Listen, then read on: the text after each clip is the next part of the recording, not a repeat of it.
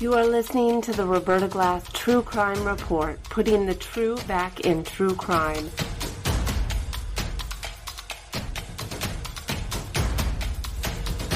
From New York City, Roberta Glass is now on the record.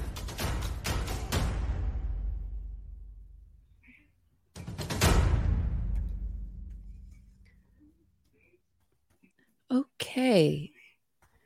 Welcome. We are live. I'm here with William Ramsey of the William Ramsey Investigates podcast, a probably favorite guest, most returning guest on this podcast. We've done probably, I don't know. What do you think, William? How Over many? 40. I think we're at almost 45 shows. Yeah. This is like 46 or 47. It's pretty amazing. You're like 5% of my show. Yeah. So, and we're going to talk about Adnan Syed, how we got here, the upcoming hearing next Thursday, and some of the less discussed aspects of this case and the media reporting on it. So welcome, William Ramsey. Thanks for having me. It's great to be with you again.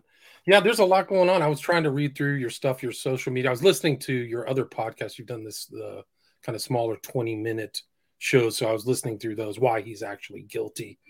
And you did a 4-hour show on the press conference. So that's why I kind of wanted to talk to you and pick your brain about what's going on, because it's in the context of obviously this whole like prosecutorial nightmare that's happened in this country, where they're like Mosby in Baltimore and just all the other Soros prosecutors are destroying these cities and I think kind of undermining the rule of law. And I think Adnan Syed is one of those. I titled this this was restreaming on my platforms, Adnan Syed and the quest for injustice. Like they're actually like the most horrible thing.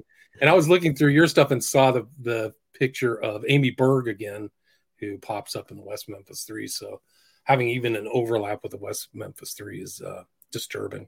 But like, what are your thoughts? Like, you've read the Intercept stuff, you saw the whole press conference. Like, what are your thoughts? The press conference was, when was that? Was August? When was it?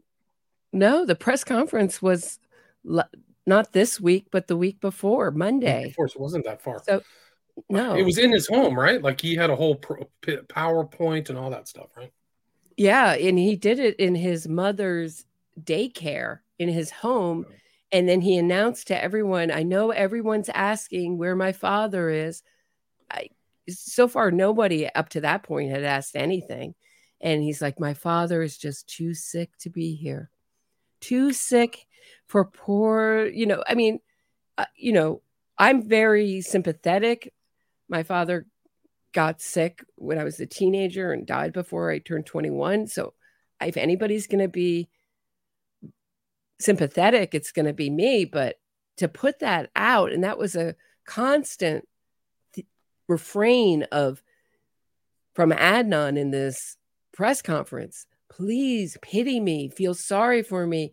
He went on about how my mom didn't know whether I would be alive in a supermax prison. The violence was so terrible. And I thought to myself, you sentence Haymon Lee's family to a life sentence of grief. And you're talking about how your mother doesn't know if you're going to be alive the next day.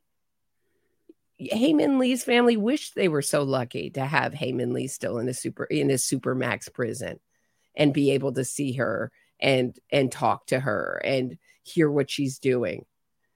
It's not ideal. No one would wish it for themselves or their loved ones, but it's not being senselessly murdered. Right. I mean, he's in there. He's playing the total victim, right? I mean, he's playing the victim card. How long was the press conference? He's not playing it. He says it. He says it straight out. The press conference was little under 2 hours, but he also took questions. And I believe that was maybe 10, 20 minutes. But a lot of the press had enough by then. I only saw that on at least one other station had the question and answer period. Most of them stopped after 2 hours. They're like, we've heard enough, Adnan Syed. We've heard enough. And I also learned that I've been mispronouncing his name all this time. But frankly, the only name I care about pronouncing right, his last name, is the victim's name. So I'm like, you know what? I've gone too long calling him this. I can't even readjust and change. But he did say at one point, he says, the part that made me almost spontaneously combust was the part where he says Steve Kelly, who was Young Lee's, who's Damon Lee's brothers. So the whole Lee, he really represents the whole Lee family, but he was hired by Young Lee at the last minute to represent him. And you can hear my interview. It's in my Serial and Adnan Syed playlist. I'll try to put it in the description of this video after we're done. I will do the same. Here in that interview, how quickly everything was done, and that is part of the reason his conviction got reinstated, is that it violated Maryland's victims' rights statute. They told him on a Friday that the hearing was happening on a Monday, and that he could, meaning Young Lee could, Haymon Lee's brother, could attend. This is Becky Feldman, the assistant state's attorney, which is the same as an assistant DA. They just have a different word for it there in that state. That Becky Feldman, who came from the Innocence Project, told him that he could watch on Zoom if he wanted to. Not like we have a victim's rights statute in this, you have a right to be there.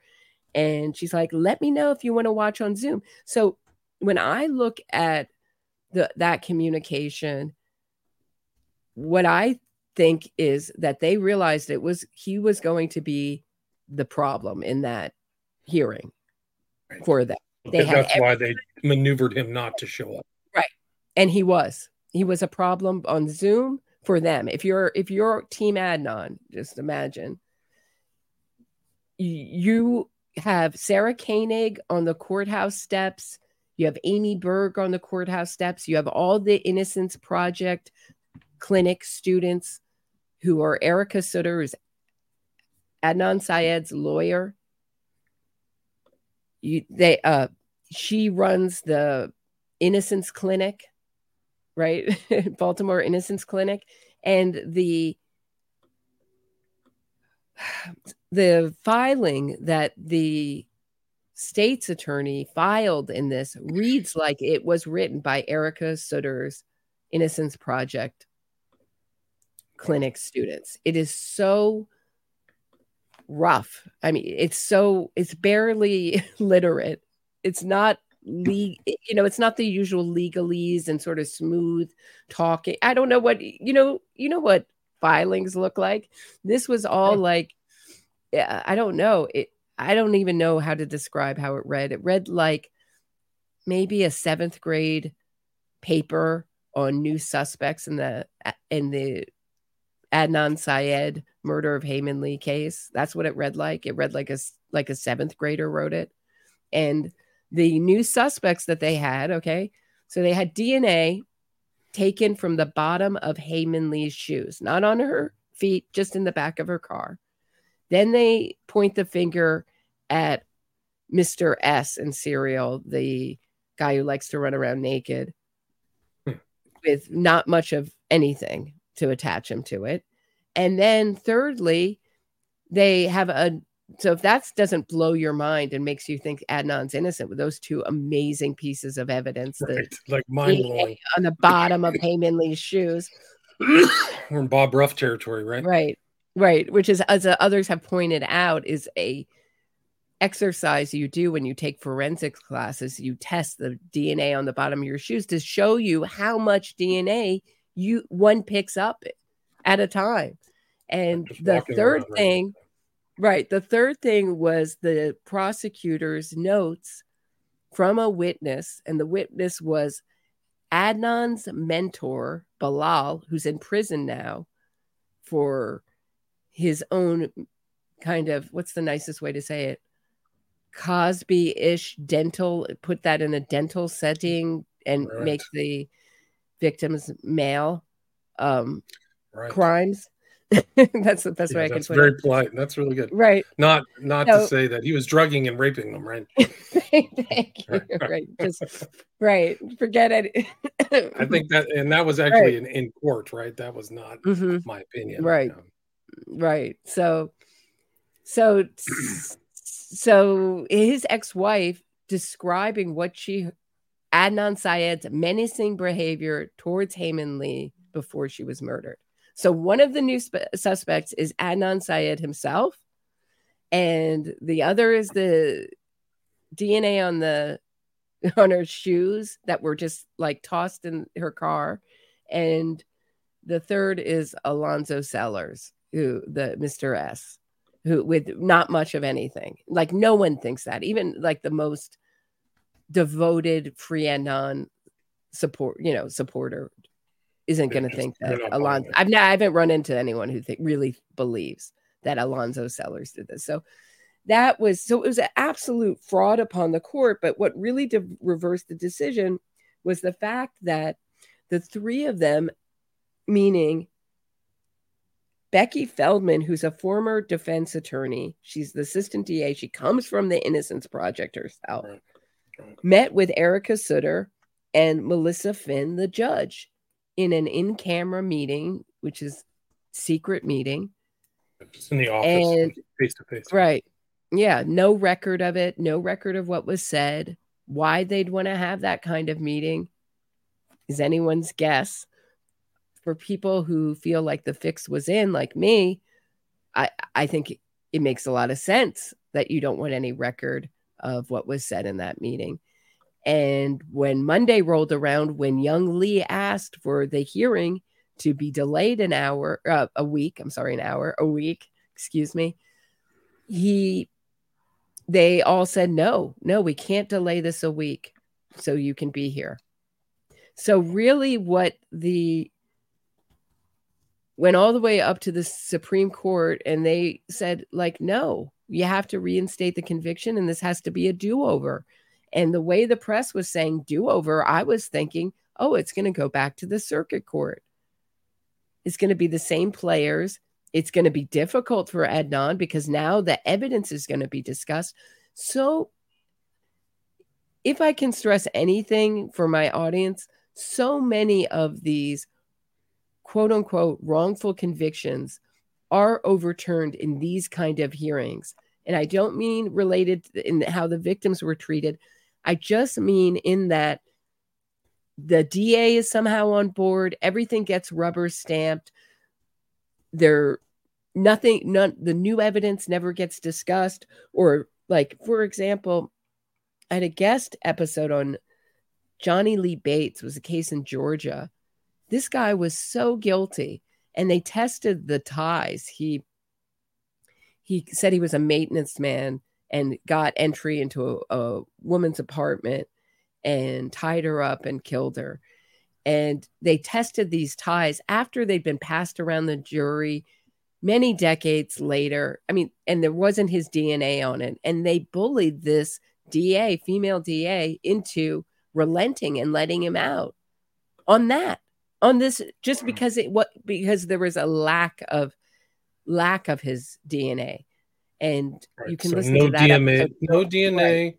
means you're not guilty. Right. Just like the West. And it was just rubber stamped. So many times, for example, I'm also talking about Making a Murderer, and that first Stephen Avery's first exoneration, which I really think that he did it in that first attempted murder case. Now they like to call it a rape case. Why do they like to call it a rape case? Because if you call it what he was charged with, which is attempted murder, attempted kidnapping, it looks like he's a criminal who's gaining intensity, gaining sophistication, and that's what he did in prison. He not only confessed to the attempted murder of Penny Bernstein, and there's a lot of other things. You can listen back to my episodes to find out what else. But a inmate heard him and gave a sworn affidavit that Stephen Avery confessed to him to doing this in prison. But none of this was discussed. It was all rubber stamped. All of a sudden, this hair with a root appears that they never wanted to test till way late in this case. Instead they asked to test the DNA under her fingernails. Strangely, DNA consistent with Stephen Avery was found under that, but we know consistent from the West Memphis 3 case, that could mean a lot of people. A hair consistent with Penny Bernstein was found on Avery's clothes. So there's a lot of really sus stuff in that. And if you read the decision that rejects this new DNA evidence as exonerating from the courts, they discuss his alibi witnesses all being, debunked, like on the stand. So, it's interesting that these things are given such weight when oftentimes they're just rushed through court. Really, and I always say, everything's pondered over in court, but not so much in these hearings. They're really like, if the DA is on board, they are rubber stamped. This new evidence is never discussed. And that is one element of innocence fraud that repeats itself no matter what state we're talking about. Right. It's incredible. I mean, the Stephen Avery thing is incredible because Bernstein picked him out of a lineup twice, and so it's like, he didn't look like the so-called other guy. So Making a Murder came out right at the beginning with just a bunch of baloney, in my opinion. Like, that was just off the charts because it made him a sympathetic figure right off the bat. Like, he was unjustly, thing. It was the same thing as the West Memphis 3, unjustly convicted. Yeah. Right. And Laura Riccardi comes from this movement, and she must have been very upset to see Wisconsin's first exoneration case be such an embarrassment that within a couple of years he's already reoffended in a horrific way, that worst way possible. In the worst way possible. So I believe that it's not just to sell this idea, because wouldn't that make you think, maybe he was guilty? What happened the first time? But instead, here she comes to proclaim not only his innocence in Penny Bernstein's case, but in the innocence in the murder of Teresa Hallback. So, I think convicting a murder, one of my issues with it is that they're totally on board with the idea that the first conviction was wrongful. And what they're basing that on, I don't really know. They just keep saying it's a wrongful conviction. He was wrongly. Well, tell me why. And I know you have that hair, but at the same time, this is what I've heard. I don't know. I can't obviously prove it, but at the same time that Avery was a Innocence Project client, Gregory Allen was soliciting the Innocence Project to help him exonerate his cases. So I don't know. Yeah. So for people who don't know, I'm basically saying, was there a conspiracy with a hair with a bulb on it? And why, if you have a hair on a bulb of it, back when they asked for the DNA scrapings to be tested under Penny Bernstein's fingernails, why didn't they ask for a hair with, a root on it? Why wouldn't they ask for that? Why would they want to do the fingernail scrapings? I mean, that's just so rare to get back. And back then, that's the only way you could test a hair. Now we can test it without the root, but back then you couldn't. Right. Now, the original assault was 1985, so it was way back. He was 23 years old. But that guy's history is really bad. Mm-hmm. And for people who don't know, Making a Murder came out 2014 or 2015 on Netflix, but then a newer one just got dropped by the director is Rech, R-E-C-H. I interviewed him, and his 10-part series is called Convicting a Murder, and you can watch that on Daily Wire Plus. Daily Wire Plus, yeah. Thank you. So just for people who may not be up to speed, and you can listen to that interview on William Ramsey Investigates if you want to. But yeah, but the parallels are, the kind of innocence fraud parallels are off the chart. Right. And now Michael Griesbach, who was a aspiring DA, like a very ambitious man at the time, he said he took 2 days to look at the evidence against Stephen Avery and this new DNA and rubber stamp and exoneration. 48 hours. So you know how long it takes to go through these these Oh, it court takes a while. transcripts. Yeah. I think longer than 2 days. So, but he sits on the Wisconsin Innocence Project now. He's fully on board with the movement, and I'm just saying it benefited his career to do that, right? to do that. And that was a huge. I mean, nobody could argue with that. And one other thing I'm going to say is that it seems like this idea that Penny Bernstein said, I got a really good look. I just told myself, remember his face, remember his face, remember his face. And yet she got his eye color wrong. She said Stephen Avery had brown eyes when he had blue eyes. Now, I don't know if she's supposed to be gazing into the eyes of her attacker like a lover, but okay. But Michael Griesbach would bring this up in his book as a talking point, like, well, Gregory Allen's eyes are brown. They're not brown. They're blue. So she got it wrong no matter who attacked her. And his MO was to hide his face. That's, I have a lot of reasons why I doubt it. It started with a gut feeling, and then I just sort of, went into it. From what I know about these, I think it's just very odd that his doppelganger would be committing this across town. You know what I mean? Right. No, it's very odd. I mean, unusual. Unusual things can happen, but these guys are all the same. They all play the victim. Avery, Eccles, Adnan, Syed. They've kind of got it's important to look at these other innocence fraud cases because you just see the same, MO, the same layout, the same blueprint of trying to get themselves out of jail. Right. So his hearing is next week. And there's so much proof of guilt. I don't know if we want to belabor people to go through that, but the Jay Wilds is was on the stand, right, just telling the whole story. Told him right, and his story is backed up. I'm sorry. No, go ahead. Yeah, his story is backed up by cell phone pings, by Jen, who helped him get rid of the shovels. What else?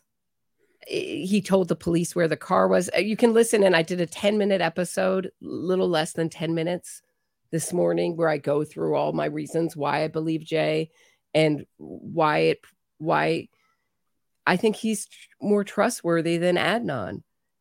Adnan's been described as a masterful liar, and I think that that's a good description of him. He has and the jury was unanimous, right? I mean, they unanimously convicted him, so they believe Wilds too, right? Yep. One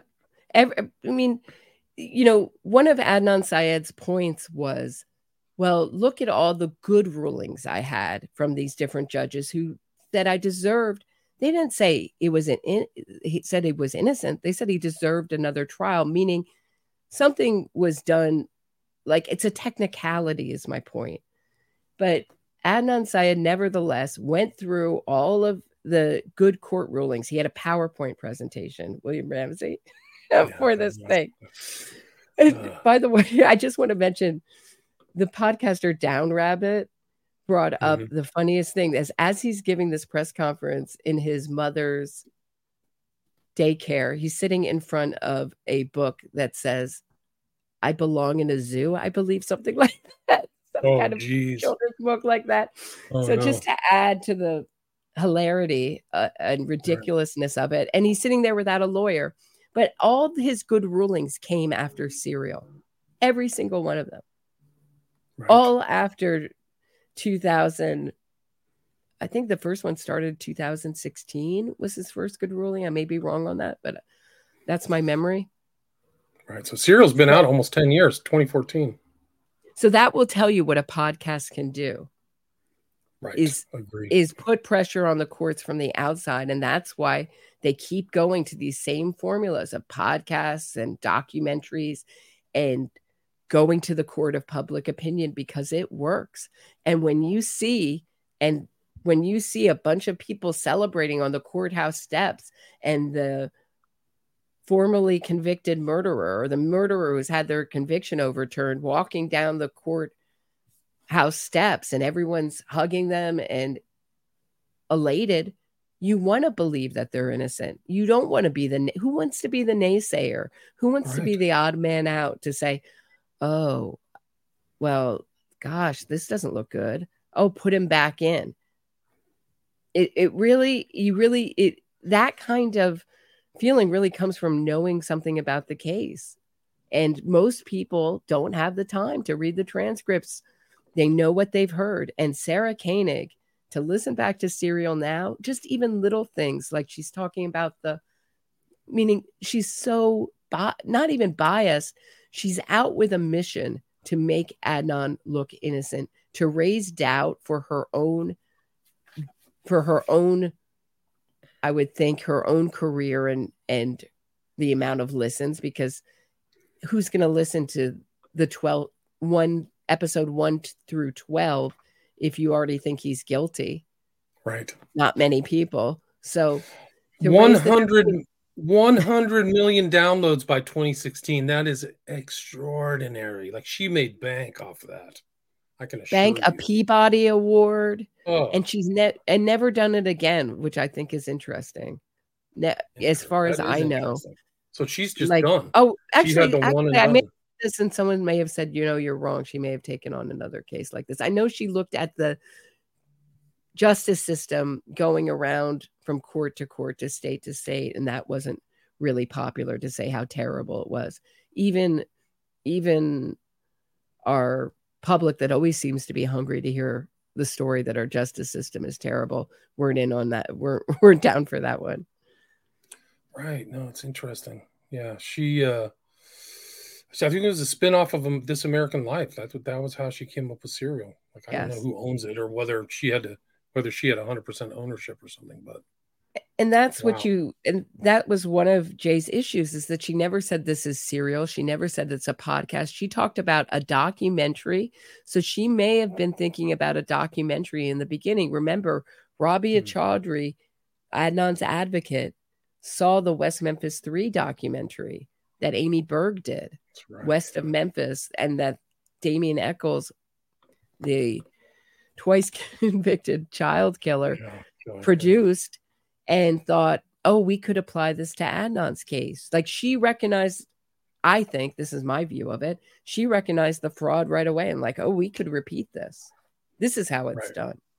Mm-hmm. Right. West of Memphis came out in 2012. I can't believe that's over 10 years ago. Wow. I actually went to a theater and watched that. I was just like, oh, this is a joke.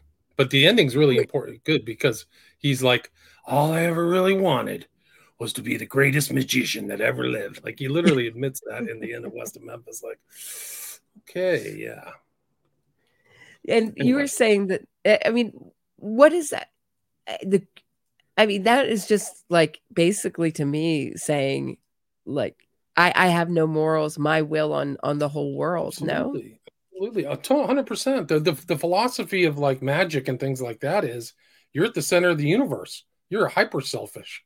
Like, you're trying to get power, money, sex, whatever, that's kind of like the whole magical worldview. It's not like we're all in this together, or some kind of communitarian outlook. It's the opposite of that. So by admitting to that, it tells you a lot about those people and what they're up to. But it also kind of confirms people's, people who know they're guilty, their suspicion of what really was going on, and the involvement of the occult. I mean, that's already should be easily established. If you read my book, or just go to his, social media, it's pretty apparent what's going on. Yeah. What clues you off? He's not subtle about it, but are there more subtle signs that someone's into the occult?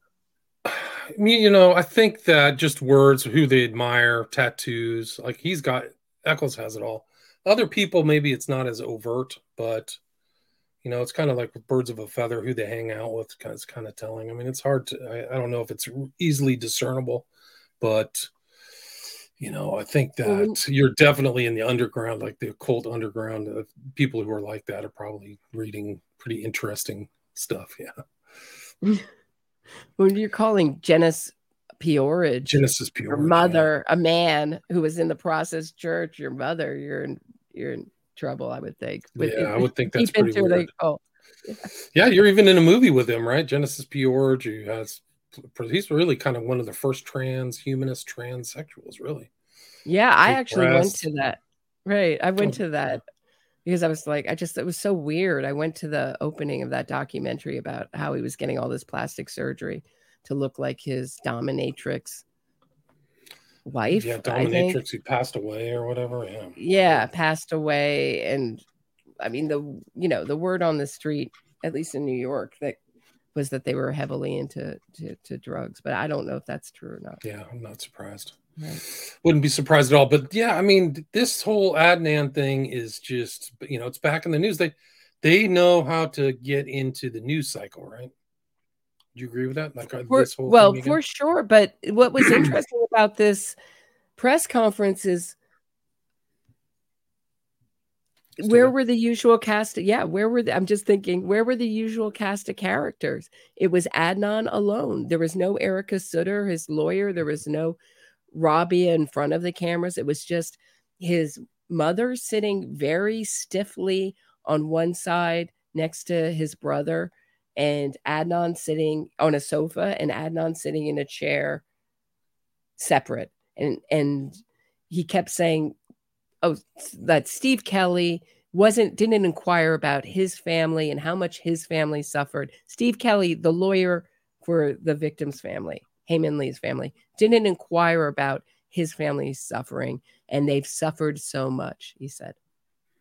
Wow, that's crazy. That just is the stuff that makes me want to spontaneously combust. Yeah. It's just so enraging.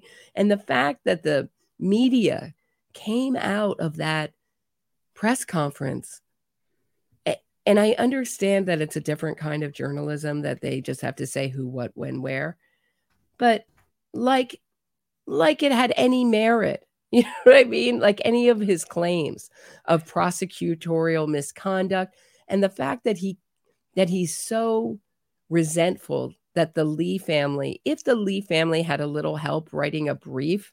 Now, I don't know what the legal implications of that are. If the Attorney General's office can help them write a brief, I don't know if there's any kind of law against that.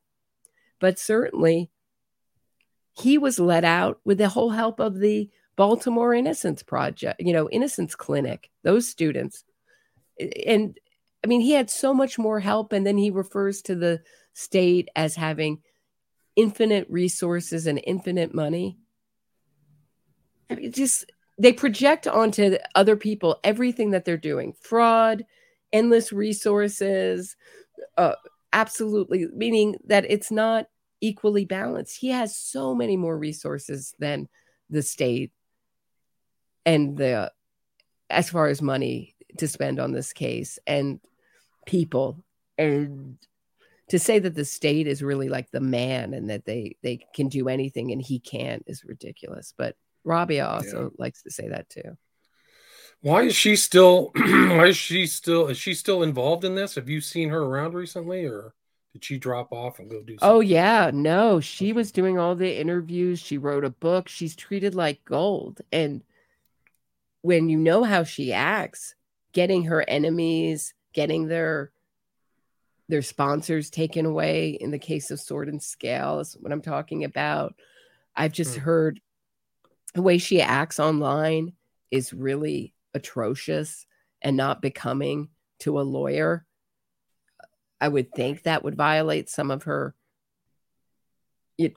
things, I would think that she could get some kind of admonishment for that, but it just seems like she goes uncriticized. The most people say about her is like, oh, she's really tough. Don't get her like pissed off, like peeved, right?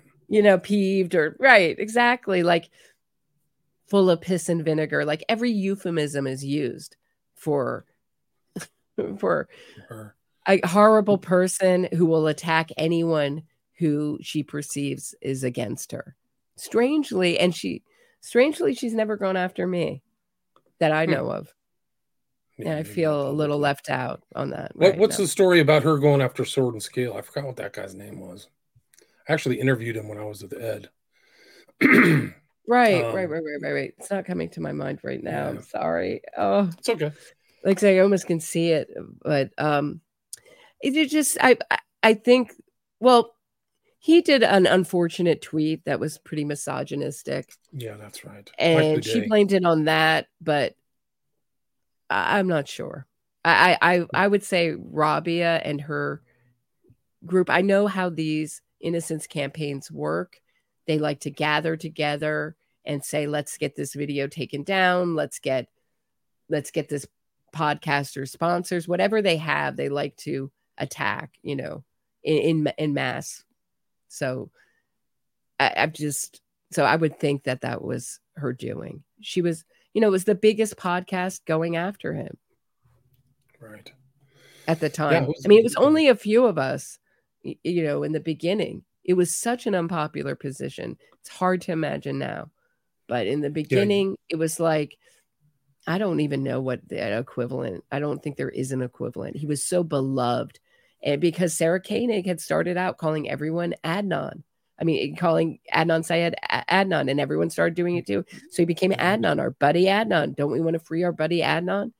And right. Heyman Lee was Heyman Lee with the Teenage Diary, like so average. There's just all sorts of ways she diminishes and demeans Heyman Lee in it. It's really disgusting, but it's so, like, for example, in the beginning of Serial, she talks about Urich, the prosecutor, putting his hands around a dummy's neck in closing arguments.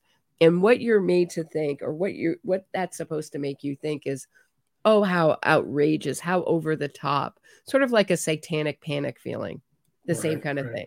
Like these, this is theatrics and these unnecessary theatrics when they have the wrong guy to begin with all along. Right. That's what but you think about all the people that researched this case. And in the beginning, Rabia Chaudhry wanted to just release the transcripts bit by bit for a price to fans, which I thought was also really atrocious. She never did, but that was an idea she had at one point. But eventually the Redditors bought the transcripts and then the case files, and it was all released. It's all public. And when people started reading the case files and digging in, minds turned. And that was the biggest change of among the people who are really Serial fans. Now, the rest of the world, I don't know. These are like the devoted true crime fans. The rest of the world, I don't know what they think. All these things, like that photo op for Adnan on the courthouse steps, just walking down the courthouse steps to cheers. That is made to make you think that the whole world is celebrating. And what's wrong with you? Right. It's a celebration out. They had that same video, the West Memphis 3. It's the same phenomenon right across the board. Making a Murder, West Memphis 3, Adnan Syed. It's the difference between this kind of public propaganda and actual seeing the court cases. It changed everybody's minds. That's really it. Once you start reading the court case of the West Memphis 3 or what happened to Avery, it's like, this guy's guilty as hell. Like, they were found totally justly guilty. So it's something about the will of these people to make these things. Like, I don't know Koenig, but she's from NPR, right? It's public radio. This American Life is public radio. So their whole worldview is like, oh, the big bad state, is up against the little guy. So maybe that she just went into this case with that mindset. Like, I think Justin Brown, who was Adnan Syed's lawyer back then, apparently, according to Adnan, told him that Sarah Koenig would not be doing Serial. This is before it really went into motion, if she did not think Adnan was innocent. Oh, wow. So she went in with that. You can hear that. Wow. Right. Wow. And you can hear that because who else, when you see a note, so Heyman Lee writes a breakup note and Adnan Syed writes on it, "I'm going to kill." Who else looks at that and thinks that's not significant, that this heartbroken ex-boyfriend pride was hurt and started a plan in his mind, a murder of his ex-girlfriend because she was dating someone else who she was madly in love with, according to her diary. How is that? Who else says, oh, that's just a detail you'd find in a cheesy detective novel? Who else who knows anything about true crime. And then the other thing she does is everything around one thing she does. She goes, I think it's Aisha. She says, people, I talked to many people who felt that Adnan was very possessive and pushy and never let Hay alone. Essentially, those are my words, not Sarah Koenig's. And then she talks to, I believe it's Aisha, and she says, Aisha was one of those people, but she could never point to anything specific. Okay, cut to Aisha saying, Adnan was like everywhere. When we'd have a girls' night, he'd show up unwanted. He just like, if we did this, he'd show up unwanted. She had like 5 examples, right? Cut to like 5 examples that she gives of Adnan not taking no for an answer, showing up where he's not wanted. And that's one of the biggest signs or precursors to being in a really unhealthy relationship is when your boyfriend or girlfriend won't respect your boundaries. Right. And when you're having a girls' night, show up. I don't care what they show up with. If I'm having a girls' night, I don't want to see you. And I think most women feel like that. But no doubt. It would be creepy. It would be creepy. And like Heyman Lee was trying to like ask her teacher, don't tell him I'm here. Like there was something like that. I remember. Right. Ms. Schwab, she was calling her on the phone saying, can you hide me from Adnan? So, right. And you wouldn't ask a teacher that unless you were really concerned. So Heyman Lee had to have been scared of him. Yeah. Scared. And, even if she wasn't scared, at minimum, she saw him as a pest that she needed help to get rid of. Right. So at minimum, if you're looking at that, but as someone who's been trained by Gavin DeBecker's company and this kind of stuff, that is a big red flag. And for Sarah Koenig to normalize that, I mean, just look up any, I did before my first show about the breakup. I looked up on every sort of what are the signs, of a relationship that's going to turn violent. And every single one of them was not respecting boundaries. Every single one of them. Wow. In one form or another, in one language or the other. So with her, it's normalized, and not only just normalized, it's used to make Adnan look good. Oh, he showed up to girls' night with carrot cake, and Heyman Lee thought it was romantic because she's what was she? 18, 18, I think 18, 19 at the time, and didn't know better. I think 17 or 18 at the time, and she didn't know better. I believe she was 18. Yeah, didn't know better. You don't know at that age. You're not, unfortunately, we're not educating girls about this kind of stuff. Right. No, the people just aren't as astute as like these things. People who are older who've studied these, people getting murdered or harassed or horrible stuff. Like the older people know the signs. The younger people may not know them as well, but unfortunately, Heyman Lee didn't know them as well. It cost her life. Yeah, it's these sagas on the public mind are just such like an unnecessary burden by all of these people promoting their careers and their lives. And the money factor on serials, enormous, 100 million downloads. Think about all the ads played on that, like 1 billion ads. And a Peabody. Shameful. I mean, when is like, disgusting.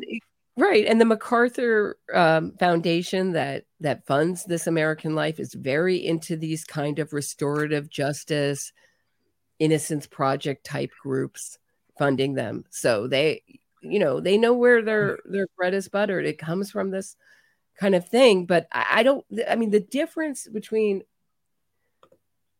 that movement is that they're all on board with this idea that these kind of DAs that Marilyn Mosby is and George Gascon in LA, who thought up this idea, which I'm about to explain.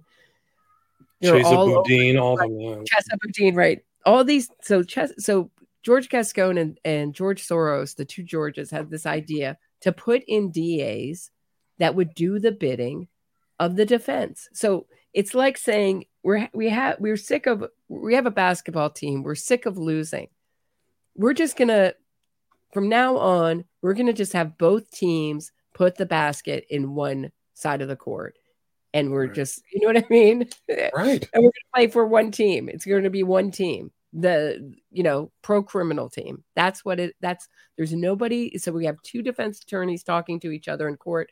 There's no one representing the victim, and there's no one representing the people of the state. And it's terrible.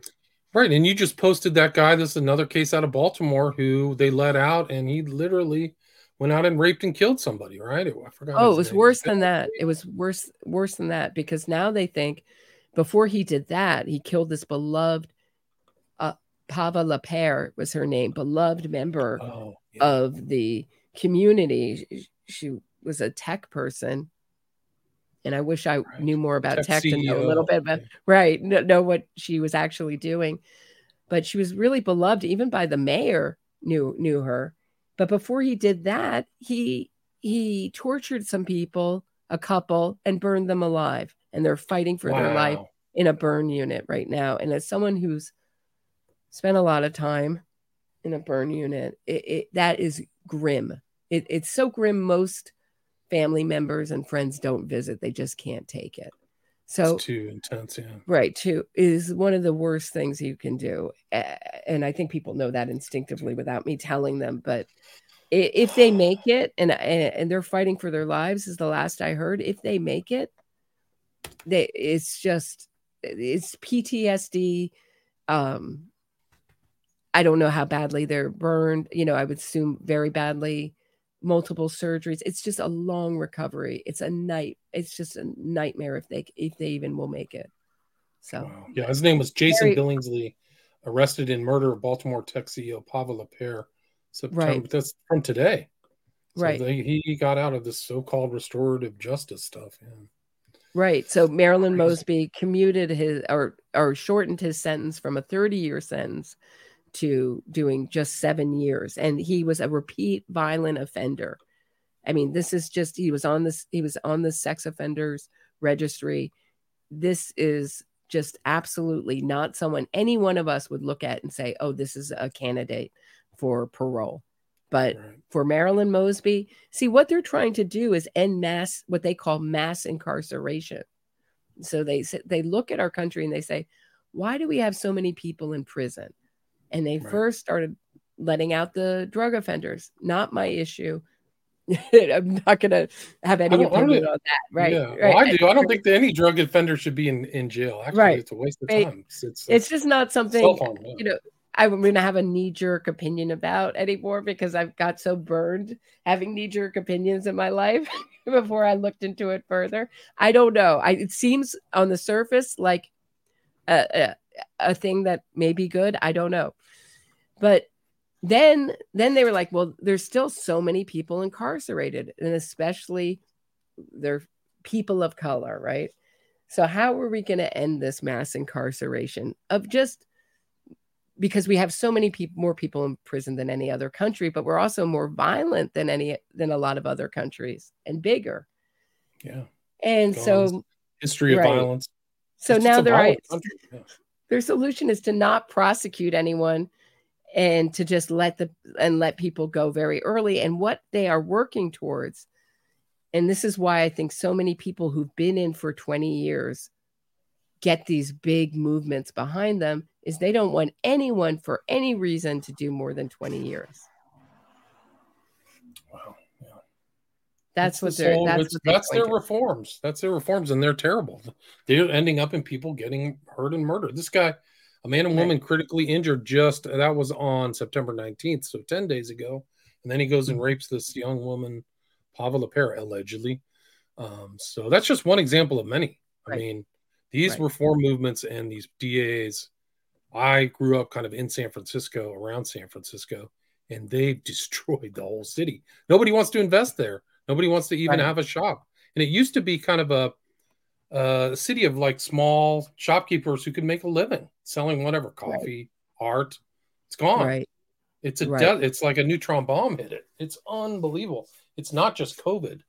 It's just that people are not going to invest, and everything's moved out because they just let the robbers go. It's crazy. It's so crazy that this is happening. That these people have no understanding of human history. It's bizarre. It's bizarre, and they don't seem to have the same reaction we have to these stories. Yeah, no, they don't. Right? they'll say publicly, we got to get tough, but with what laws? They can only get as tough as the law allows. And is George Gascon your DA? Or are Yes. you in a different area? Yes. Yeah. Well, you have a really good person, John McKinney, running for DA. Highly recommend everyone in LA to vote for him, who's running for DA against George Gascon.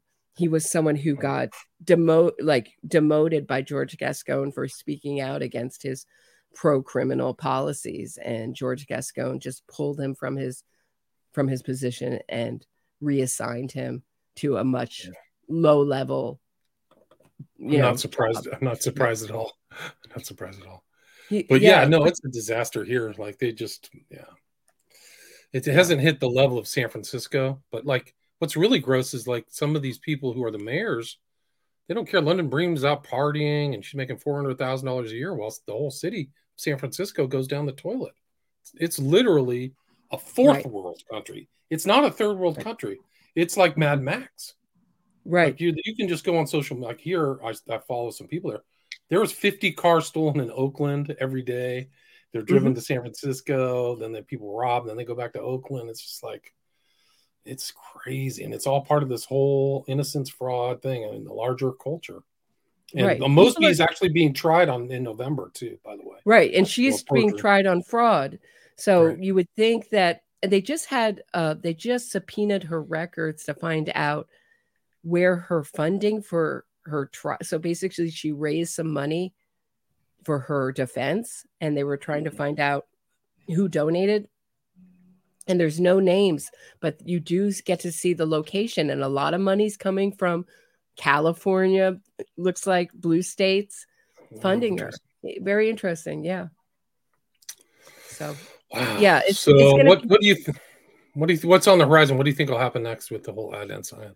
Well, I'm going to ask you. So I thought this do-over was going to be in the circuit court with the same people. No, it's going to be for Adnan Syed. It's going to be in the Supreme Court up against some of the same judges that gave that 2019 very damning decision. I think it was something like 4-3 or 5-4. Yeah, we did a whole show on that, didn't we? Didn't we do a show on their decision? Yeah. Right. And so I think he's in trouble, I guess. I think he's in massive trouble. Anytime you have to explain why this is explosive new evidence that proves his innocence, you're in big trouble, because I haven't even heard the supporters say that. What they do is they say, well, a judge rubber stamped it. What does that mean? Like, well, someone else believed it. That doesn't mean anything. Like, tell me why Alonzo Sellers or Adnan. Actually, I'll agree with you that Adnan is an excellent suspect for excellent new suspect for this. Or the DNA on Heyman Lee's shoes proves that someone else did this. I have not even heard a supporter make a good argument. The only thing they say is, see, he's out now, and it's rubber stamped by a judge. He went to court. But that kind of court hearing is basically just a formality. It's a formality so that he can walk down the courthouse steps and have his media moment. That is the innocence fraud cliche that's repeated again and again and again in every single case. Very well said. Very well said. Yes. The cliche. The pictures of them coming out of court, and it affects the public. Like they've got all the media there ready. He's innocent. He's out of court. Yay. Do you have any idea how long is this going to be, like one day, or is this going to, they say it begins on the 5th of October, Thursday. Do you think this will go on multiple days? Is this going to be? I don't think so. It's usually there'll be a hearing in front of the Supreme Court, and then the Supreme Court will sit down and draft their decision. Probably come out in a month. That's my So their decision won't happen the same day. I think there'll be a hearing, and then they'll make a decision. That's my guess. I mean, that's what I think. Honestly, I didn't look into exactly. I didn't even know the date that it was happening. So I'm glad you told me. But we should do another show once they come to a decision. I think I'm so curious what will go on in this hearing. I don't know if it looked like, I don't know if it's going to broadcast. It looked like one hearing was taped and broadcasted, and Adnan played it to try to humiliate Steve Kelly. I mean, it's just so obvious that Adnan has so much hatred and resentment still towards Hae-Min Lee and her family, and loves re-victimizing anyone who stood up for her, anyone who's helped her side. It just, he played a part of this hearing where Steve Kelly was asked some tough questions and didn't have really great answers. That's what it looked like from the clip. I didn't watch, I haven't watched the entire thing in its entirety, but that's what it looked like from the clip. And it happens in court, but he did that so that the public will think he's a terrible person and that he's doing something nefarious. It was all, Adnan Syed has been working with Marty Tankleff at Georgetown University. Marty Tankleff, who was convicted and did many years in prison for the murder of his adoptive parents, Arlene and Seymour Tankleff. He got his conviction overturned on a technicality. They couldn't retry him for his mother. It was so many years later, witnesses it's just Andrew Cuomo wrote a decision about why they weren't retrying him. And he said this should not be seen as an admission of innocence, and he deserves no money. Cut to, wow. I think he got I want to say I think it's like $10 million altogether, 3.3 million from one and something else from another, whatever It's disgusting. What's he doing at Georgetown? He's there with another mass murderer, Anthony Fauci. What's he doing at Georgetown? Is he teaching? Yeah, he's teaching. He's leading kids. He's teaching them how to solve crimes. So he's leading classes into this innocent stuff, the same stuff that got Anthony Porter out of prison in Chicago, right. And that the same type of class that hired someone who coerced All Story Simon into a false confession and did many years, 15 years unnecessarily for that. But and at one time they were both on the National Registry of Exonerations. I loved that. And when I pointed it out, it seemed to I'm sure maybe someone else did too, but it seemed to they seem to have corrected that when I pointed it out. Wow, it's just unbelievable. Like these and the gullibility of some of the people too is shocks the conscience. Like, why the hell is going on? Do you know if Sarah Koenig in Serial, did she include any interviews with the victims' relatives in any way, shape, or form? She said she asked Hae-Min Lee's family. They declined to participate, but I guess, and I can understand why, but I don't think they had anyone really speak up from her immediate family that I remember. Does anyone in the chat remember? Not that off the top of my head. I'm just working my way through it. So again, for maybe the third time, and I don't remember that. But yeah, she's really interested absent. If she even reached out. Yeah. I know they had a family friend speak out in the case against Adnan Syed, which was the HBO Amy Berg thing, and there had been so much criticism. Excuse me, I have to cough. Hold on. Yeah, no problem. So much criticism of Serial for leaving Hae-Min Lee out and for the way she was treated in that, and by her total absence, really, except for a few clips from her friends. She's really absent from Serial totally. That they included her diary, they did this animation, but it was even worse, in my opinion, because her diary was used as ammunition to free her killer, and I found that very distasteful and disgusting. So, and it's disgusting. I think the entirety of Serial is disgusting. Just like Making a Murder, it's disgusting. And all three of the West Memphis 3 documentaries and West of Memphis, these are disgusting enterprises. Like how they get started and how this kind of trick and how it poisons the public mind. I mean, overall, it's just like a dumpster fire of deception and prevarication and manipulating the facts and ignoring the victims. Really, like they never, they never go. It's awful. Yeah, it's awful. It's awful. Maybe I'll go over Jay Wilde's interviews on The Intercept, because they are really very illuminating as to how he felt about Sarah Koenig and her lack of transparency about what she was doing. He asked her for her business card, and she said, I left it in my car. And she comes back with a business card without her name on it. With just so weird. I find that so odd. What do you think her goal was? What do you think her goal was with him? Was to just make his testimony look terrible, discredit him in the public? Right. I think that they were hoping that the public would think that Jay himself did it and get outraged. But the bigger goal of Serial was not just to free Adnan Syed. It was to get the public, get the idea that our legal system is terrible, unfair, and that that there are wonderful people in prison, and that we're in there just because they couldn't remember an ordinary day 6 weeks after they were asked. First of all, he wasn't asked 6 weeks, and it was not an ordinary day. And for many, many reasons, he lent his car, his cell phone out. He'd never done that before. To a guy he didn't know very well. It was his friend Stephanie's birthday. The cops called him asking where his ex-girlfriend was. And when he was high, that would make it memorable. So many different things would make that day memorable.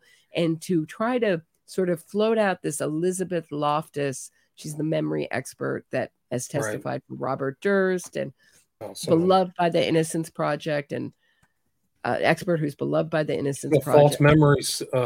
False memory. Yeah. Right. To push out this idea. Right. Yeah. To push out this idea that it's just normal to have no memory, and that you couldn't retrieve a memory or piece it together when you're in jail for 20 something years is absurd. And we were all supposed to accept that, because otherwise Serial doesn't work. Do you know what I'm saying? Right. Unless you normalize that, Serial doesn't work. Right. There's so many different things. I think that's the agenda, right? That's the kind of under subtext, the under the table sub rosa agenda is to discredit a seemingly unjust system. Right? Would you agree with that? Exactly. That's always the bigger goal. That's the bigger goal of Making a Murderer. I mean, if you listen to the Making a Murderer filmmakers, they say, oh no, Stephen Avery we wanted to shed light on the American justice system. And what's horrible as an American is the international people from all over the world watching this and looking at our justice system like it's a kangaroo court. Yeah, that's right. I talked to Sean Reck. He said that interest in Making a Murderer was international. Like, tons of people were watching it. Millions and millions of people outside the country. And yet, so, but it's what's disingenuous is their attack, or their pointed attack against the system doesn't pick up on real injustices. It takes truly people who are found guilty and rehabs them. So it's very twisted. So instead of going in and finding somebody actually unjustly convicted, they are actually attacking a system that's trying its best to work in the best interest of because society. Their solution is to get more Marilyn Mosbys, more Chesa Boudins, more Alvin Braggs into office, to make it totally unfair. And when that happens, when our justice system collapses, there will be no pleasure in saying, I told you so, that I've been screaming about this for the past 5 years. That's pretty much the end of civilized society. Yeah. And I know most people don't have interaction, luckily, with our justice system, and that's a good thing. But it makes it more likely that people can lie about it, because most people don't know. Most people aren't in court. And the little interaction they have at court, it's maybe possible to imagine something nefarious going on. But imagination and actually proving that so many nefarious things have gone on. What's funny is my friend said to me, well, it looks like by the time the Innocence Project at all is done, with their agenda on our justice system, you're going to agree with them that the justice system is totally unfair, right? Right. Well said. They've made it unfair. So I might even Right. agree in parts of our country now that it is unfair thanks to them. Right. Right. But their assault is such a different thing. Like, instead of trying to engage in reform or bolster the system or whatever, get more experts or fill it with more talented people, they are going after it in the public venue, Right. the public forum, and then discrediting people who are working hard, like Ken Kratz. Like, I mean, they really character assassin, made him the boogeyman, or the woman from the Central Park Five. I forgot her. Fairstein. Linda So, Fairstein. they made her look bad. She was a noble, honorable woman who was like revolutionized how we investigate sexually motivated crimes in New York. Right. I mean, and everywhere, I believe it was like wrote the handbook for it. Every woman should thank her. Instead, she's being thrown out of her charities, loses her publisher. Yeah. I mean, Ken Kratz has been harassed. Jay Wilds has been harassed. You could say that is warranted. He was an accessory in that crime, but whatever you think, our justice system works on the idea that if you fess up to what you did and help try to get some kind of just resolution to it, you're going to get less time than the person who lies about it, denies it, puts everyone through a trial unnecessarily. I mean, think about all the money that's been spent from the state on trying Adnan's case. He had 2 trials. Right. The first one was declared a mistrial, and then he had another one. So, I don't have a problem with that. My problem is they should be saying, let's get really good defense attorneys. But what they're doing instead is let's take DAs and make them really secretly be working for the other side. No one on this side would say, let's get Adnan Syed a lawyer who would be working against his best interests. No one on this side. Right. Good point. That's the social injustice, not social justice, but the injustice is polluting these cases in the public mind, like just over and over again. Central Park 5, West Memphis 3, making a murder. I mean, that's embarrassing. A lot of these people are on the left too. So it's disgusting. I'm disgusted by all of it. We've done so many shows on that. Linda Fairstein, by the way, I think she got okayed. Yep. She had some kind of appeal. Yeah. Do you know about that? Yeah, not a lot. Just that it's okay. That she's got the green light to sue, and those Netflix lawyers. Speaking of, the CEO's wife of Netflix, which is often done, like the wife will often donate to political campaigns instead of the husband to make it look like unconnected. But the Netflix CEO's wife donated greatly to Larry Krasner's campaign, one of these DAs in Philadelphia. So it's not a coincidence that Netflix has 1 million ideologically aligned with the Innocence Project at all documentaries on its platform, right? No, she got okayed. This just happened within the last week, so that she's going to go and sue. I think they're going to have to settle, my guess. But we did a show on that. People can go back and look at that. But yeah, so it's just an incredible time to see this happen. I never would have thought there would be this kind of, I don't think it's coordinated, but just so many people attacking the legal system in this way in the public mind. It's a lot more things we could be thinking about. Yeah. Yeah. I mean, but they think everything that, what's so sinister is that there's nothing to replace it with. So do you know what I mean? So they take down these statues and what are they going to put up instead? It's just like empty space. So they all through New York, they've taken down these statues that they think are, because these people lived in a different time. These are the same people that argue that you have to understand, say, like the Black Panthers in context of their time, or the Weather Underground, or any of these people who got from social movements that got in trouble with the law, that you have to understand them in context of their time, but not. They will argue that till they're blue in the face, but not to our founding fathers or to anyone who we've honored, who doesn't look great in today's looking from today's perspective back on. So there's nothing to replace it with. That's what's so sinister, is that they're going at full speed towards this utopia of get rid of all these traditions, get rid of, I mean, for example, just like one thing, before we go, the Fetterman, they changed the law in the Senate. Or the rules in the Senate, the rules in the Senate. So you didn't have to wear a suit. So Fetterman could walk around in his hoodies and shorts and stuff. And it's like, is that what you're replacing it with? We're going to have like our senators just like looking casual, walking around. Like everyone was like outraged. You know what I mean? Like, is that better? Like what they're like, right. I don't see any of these things as like, they feel regressive, and there's just nothing to sort of replace these kind of traditions with. So it's just sort of like, it just looks like a mess.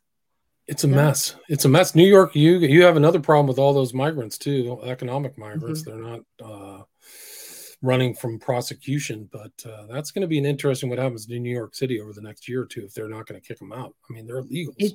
It's like incredible. It feels lawless. Like it just feels lawless right now. Like if you say, "Oh, I'm going to call the cops," I think people would laugh. We just don't have enough cops to police everything. I noticed that there's a lot of cops now on the subways. Looks like the mayor is putting a lot of cops because we had so many subway crimes, but it's just out of control. Like the amount of really dangerous and deranged people walking around is scary. And I know people who aren't taking the subway anymore. Good for them that they can do that, but not taking public transportation anymore because they're too frightened. When I said fourth world country about San Francisco, it's going to happen in all these cities. I'm literally talking like Mad Max, because you're disincentivizing people from working. If the system doesn't have their back, if the prosecutor is part of the Innocence Project, like the breakdown in the rule of law is going to be astonishing. It already is to me, but it's just part of this larger cultural, you could call it a drift or whatever, away from actual like true justice. You know, they should, if I don't know. It really cracks me up when people criticize Biden for his tough on crime bill. Because how did we get to this tough on crime bill back in the early 90s? We got there from trying out all of these restorative justice stuff, not going this far, obviously, but there was the same idea. And we ended up with a massive spike in crime, revolving prison doors, and we're trying it once again. It's just like we keep doing. We're like always a forward-looking country, and we hate to look back, and we hate to be critical of ourselves until way, way, way later. We can be critical, but when it's too near, it's like we can't learn from our past mistakes. It's just like we go careening forward doing the same thing. Right. No, I totally agree. I think there'll be just a return, head back of the pendulum, hopefully, because if not, it's just you're circling the toilet. Like these cities are in terrible shape. Oh, I can't wait to get out. Yeah, my new introduction may be like, live from an undisclosed location. Country, right? I'm at least 60 miles away from NYC, right? Yeah. I dream of getting off grid all the time, considering all the stuff they're trying to do. But, I know. Seems so idyllic. It's great to talk with you again. Yeah, thanks for coming on. Or I'm on your show. I don't know whose show we're on, but you're on my show. But it's good to talk with you again. Show. Yeah, good. You've done so many shows. It's just amazing. Like you always end up you always deliver all the shows, man. So good for you. You know so much more stuff than I do. Oh, that's not true. Thank you so much. For people who are my pleasure. For people who are listening on my platforms, where can people find Roberta Glass? I want to thank all the people who've been listening on podcast. Thank you so much. On podcast, iTunes, anywhere Spotify, all the usual places, YouTube, Roberta Glass, True Crime Report. I'm also, where else am I? You support me on Patreon for as little as $4.99 a month. You get a whole bunch of exclusive content and some other stuff as you go up in the tier. And I think that, join my Facebook group. Come join the discussion. We're talking about some of the cases I talk about on here, some not. Keep up to date on true crime from a victim's perspective. That is on my Facebook, Roberta Glass True Crime Report. Thank you so much. Yeah, thanks for having me on. And for people on your side, just WilliamRamseyInvestigates.com. You can go to my website. I have a new book about the smiley face killers, and my podcast is William Ramsey Investigates. So it's great to talk with you again. Look how succinctly you did that. All right, thanks. Thanks, William Ramsey. I'm used to it. I'm over 1,000 episodes, so I've done it a number of times. It ain't my first time. All right, Roberta, take care. You too. Bye. Okay, bye. All right. Good night, everyone.